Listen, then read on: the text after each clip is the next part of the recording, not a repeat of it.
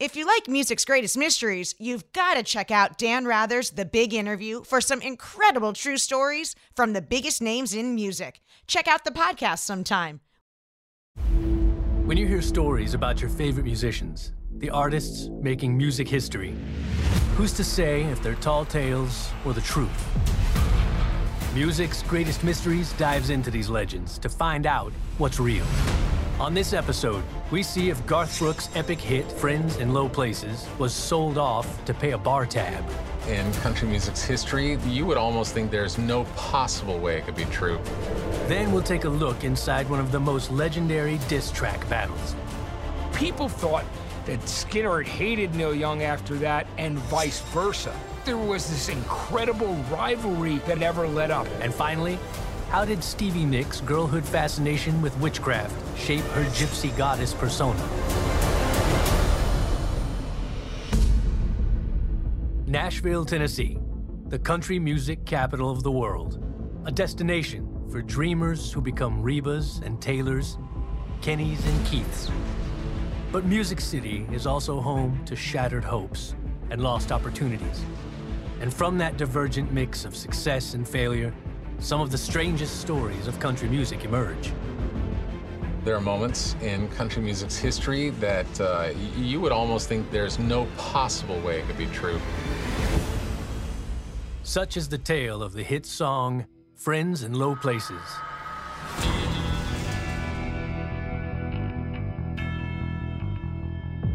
Like most country yarns, this one features a struggling, troubled protagonist. A man named Earl Bud Lee. I know Bud pretty well. You talk about a character now. They broke the mold when they made this guy.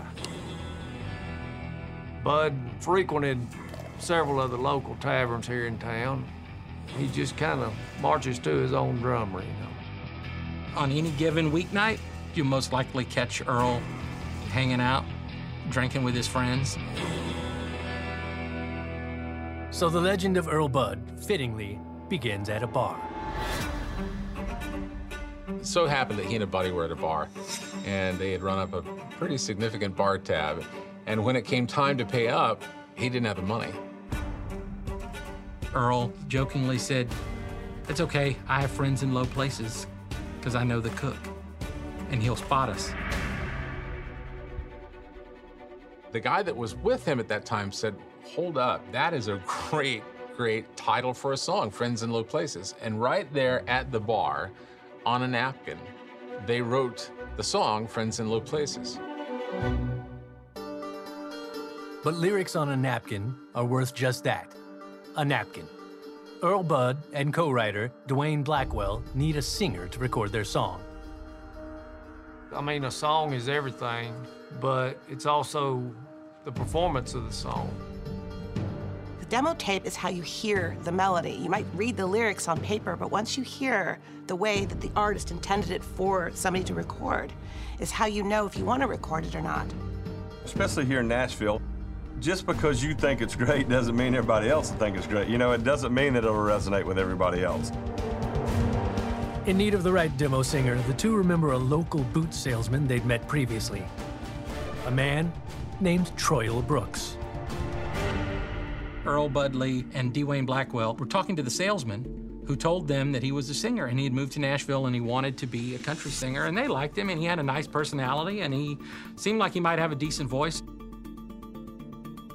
They went back to him with their new song, Friends in Low Places, and said, "Hey, will you sing the demo for us?" The salesman said 2 hours later, after finishing the demo, he couldn't get the melody out of his head. He kept singing the chorus and thought, "Man, I wish I'd found that song 3 weeks ago," because he had just finished his debut album. And that guy was Garth Brooks. But 2 years later, nobody had released that song yet, so Garth Brooks went in and recorded Friends in Low Places. It becomes one of the biggest country songs ever.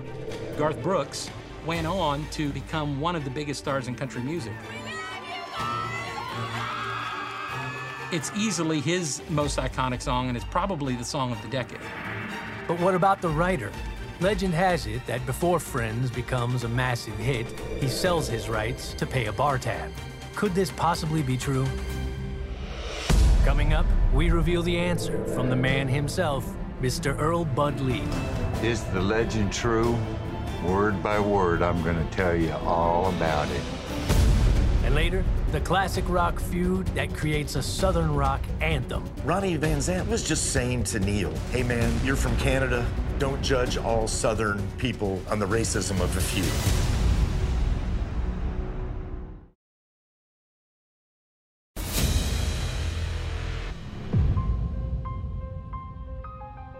By 1988, Earl Bud Lee is like many other unknown songwriters in Nashville.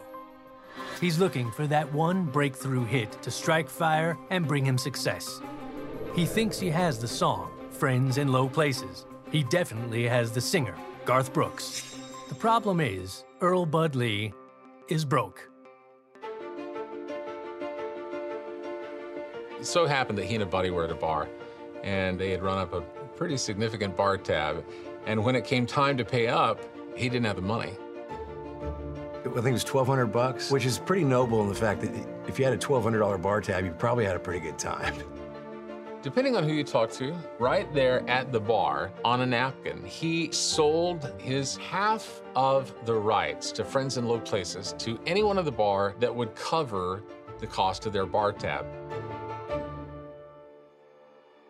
He settled his bar tab by giving his publishing to this song, Friends in Low Places, that had just been cut by this young unknown artist. And that come back to bite him in the butt. Just after Bud sells his rights, Garth Brooks starts selling records. First in 1989 with his self-titled debut album. He follows that up with No Fences, featuring the smash hit, Friends in Low Places. The song skyrockets to the top of the charts. It takes only 8 weeks to reach #1 on the Billboard Top 40, where it remains for a month. I honestly don't know that you could say there was a bigger song in the 90s than Friends in Low Places. It was as big as any rock song, any country song, from any genre. It's one of those songs that defines an era, it defines a genre. That's how big that song was. The song wins both the ACM and CMA Award for Single of the Year. And to date, Brooks has sold 18 million copies of the No Fences album. So what would be the value of Earl Bud's share? And what really happened that day at the bar? Are you ready to tell the whole truth and nothing but the truth? For the first time on camera, Earl Bud Lee comes clean. That's the big question. Is the legend true? You better bet your life on it.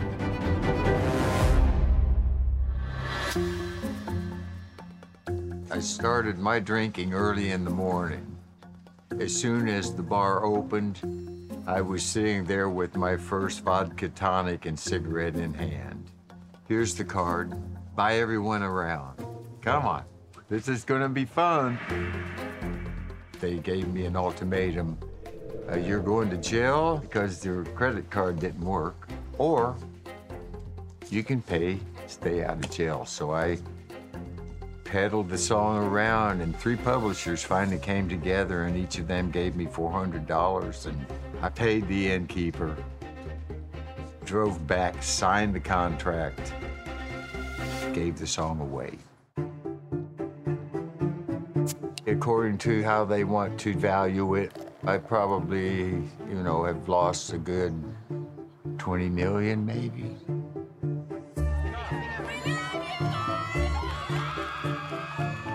I ended up getting the Mona Lisa and then selling the Mona Lisa for $1,200 to pay a bar tab. There's 2 halves of a song, the writer's share and the publishing share. If he signed away his publishing to clear this bar tab, then he still gets the writer's credit, and he still gets paid for the writer's share. The airplay, I can tell you this, though, I made a ton of money on the airplay alone. So all is not lost in this tale. Earl Bud estimates he's earned almost $2 million for the writing credits on Friends. And he's had follow-up success, writing #1 hits for George Strait and Blake Shelton. Today, Earl Bud Lee is still writing and performing in Nashville, but there's no more bar tabs. Earl Bud Lee is now sober. He made a living on Music Row. in large part because of what Friends in Low Places did that he gave away. So it's kind of like one of those stories where, whatever you give away, you get back tenfold. The song was it was lightning in a bottle, and God bless him for having written it, and God bless Garth Brooks for recording it. I'm blessed to have outlived that lifestyle, those years of drinking. And I've heard Garth in the past say, with every blessing there comes a curse. I sometimes ask the good Lord, why would you do this to me? And then at other times I'm like, thank you so much for this wonderful gift. I sold a beautiful, beautiful piece of work to pay a freaking bar tab. Can you believe that?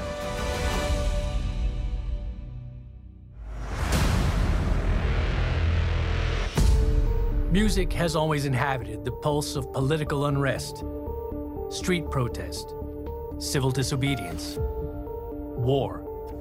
At times, it functions as a battle cry. At others, an outlet for anger. But what happens when the animosity is between the artists themselves? When egos get entangled, cultures threatened, when it gets personal? Behold, the diss track. The reason we love diss tracks is because it gives us a peek inside what's going on in the drama of the musicians we love's lives. There's a long history of diss tracks. Joe Tex and James Brown, Tupac and Biggie, Ice Cube and NWA, Eminem and Everlast, even Paul and John from the Beatles. But the diss track people talk about the most is the Neil Young, Lynyrd Skynyrd one, because it's not about individual people. It's about a way of life. It's social debate. The legacy of the Lynyrd Skynyrd-Neil Young feud begins in 1970 when counterculture and social justice pioneer Neil Young criticizes the American South. His target, institutionalized racism and Confederate traditions, ideals that he thinks should be eradicated. Neil Young in the beginning of 1970 got a taste for writing protest music and social commentary when he wrote the song Ohio after the Kent State shootings. All of a sudden, he wanted to continue to make that kind of commentary. So on the album After the Gold Rush, he did a song called Southern Man.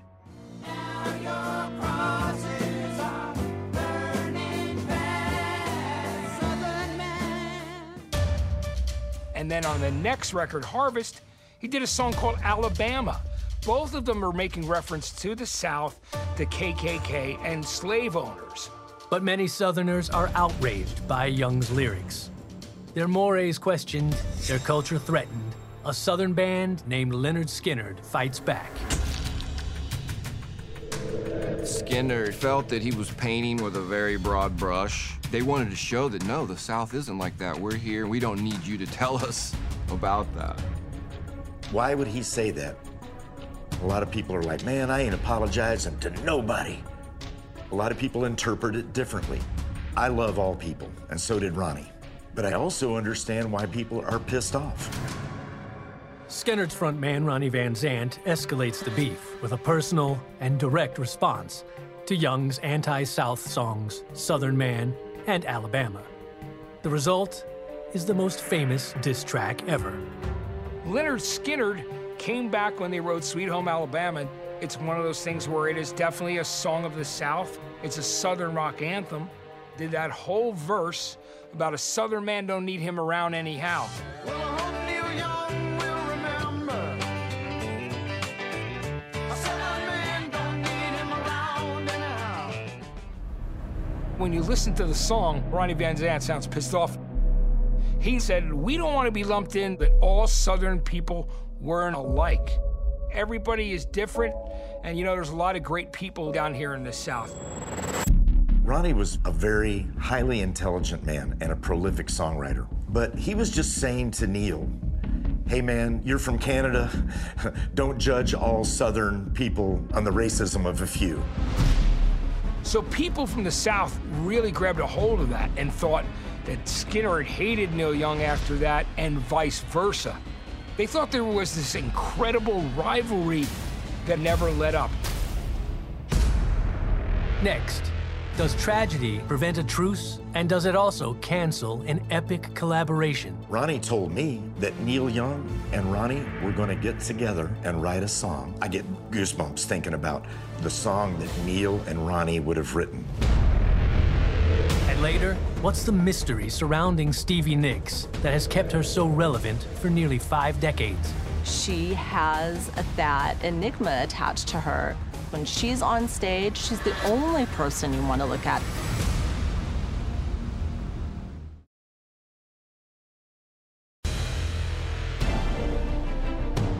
In 1974, Lynyrd Skynyrd releases Sweet Home Alabama, directly calling out fellow artist Neil Young by name, creating the most well-known diss track of all time.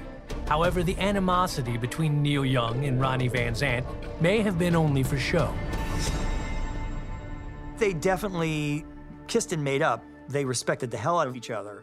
Could just be a moment where, hey, I'm gonna take that and use that for inspiration. And I think that's what happened with the Skynyrd-Neil thing. It was like, that was like something that was inspired. If you look on the last album cover Lynyrd Skynyrd did, Street Survivors, before the tragic plane crash, Ronnie Van Zant, the lead singer of Lynyrd Skynyrd, he's wearing a Neil Young Tonight's the Night shirt right under his jacket. So the last message that he sent to us was, I'm a Neil Young fan. Ronnie told me that Neil Young and Ronnie were going to get together and write a song, but Ronnie was killed, and so they couldn't. I get goosebumps thinking about the song that Neil and Ronnie would have written. I knew Ronnie, and I knew that Ronnie loved Neil Young. It's as simple as that. He respected him as a singer, songwriter. He was just addressing the one issue, which is don't blame all Southern men for a few that have racist views. Whether the perceived feud is rooted in personal anger or regional pride, the songs they provoke remain staples of classic rock. Ronnie Van Zant with Skynyrd and Neil Young would both go on to enshrinement in the Rock and Roll Hall of Fame. In the 1970s, mysticism and witchcraft finds its place not only in music lore, but also in its mainstream. Born out of this era is a whirling sorceress who works her magic on audiences around the world. Stevie Nicks' love of witches started when she was a little girl. She just thought they were cool. The imagery and the mystic part of the whole thing with moons and stars. She really likes black, and her fans thought, oh, she's this mystical creature. The mystery begins as a child, largely because of her rapid ascent from anonymity to superstardom. She starts singing with her grandfather at age 4 and performs publicly at 16. In 1975, at age 26, she joins an obscure outfit called Fleetwood Mac. Fleetwood Mac didn't invite Stevie Nicks to even be in the band. They needed a guitarist. They invited Lindsay, and he said, how about my girlfriend? When Stevie Nicks and Lindsey Buckingham joined Fleetwood Mac, it was a great spark that Fleetwood Mac needed. They had already released a bunch of records, but nothing that was really, hitting with a massive audience. Along comes Stevie Nicks, who is this beautiful woman who's petite and has this incredible voice that is different from anything that Christine McVie was going to be able to do as a singer. Shortly after, the band releases its first hit song, Rhiannon. Almost immediately, rumors abound about both the origins of the song and whether or not Stevie Nicks is practicing witchcraft. Coming up, we investigate the song and its bewildering singer. Watching her perform Rhiannon, it's like watching an exorcism, because she is a person possessed. Stevie Nicks has been an iconic wonder in our musical lives for 5 decades. But in 1975, on Fleetwood Mac's first top 40 single, she invites rumors of sorcery and witchcraft on the smash hit, Rhiannon. Rhiannon is a very mystical song, inspired by a book that Stevie Nicks found long ago called Triad. about a woman being possessed by another woman. And it kind of rang some bells for Stevie. Watching her perform Rhiannon, it's like watching an exorcism.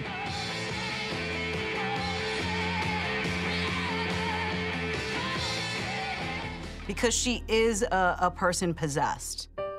Stevie was mysterious. She would dress like a gypsy almost. She'd always have all these scarves and everything. She would twirl around. She had a mysterious quality. To this day, that label continues to follow the Gypsy Princess, compelling her to answer questions about the wildest of rumors. Stevie Nicks built on this persona as this sort of witchy woman. By the way, she's come right out and said, I am not a witch, but she has that enigma attached to her. Maybe she cast a spell or two on us. Maybe the twirling. Maybe I fell for some spell. I'll take it, Stevie. She's the best. Although she's not recording as much today, she still carries that edge of mystery. In 2014, she starred in an episode of American Horror Story, appropriately titled The Magical Delights of Stevie Nicks. Along the way, she's made the most of her opportunity to become the voice of her generation, just as Earl Bud Lee, Neil Young, and Lynyrd Skynyrd all created anthems for their generation. All are a part of music's greatest mysteries.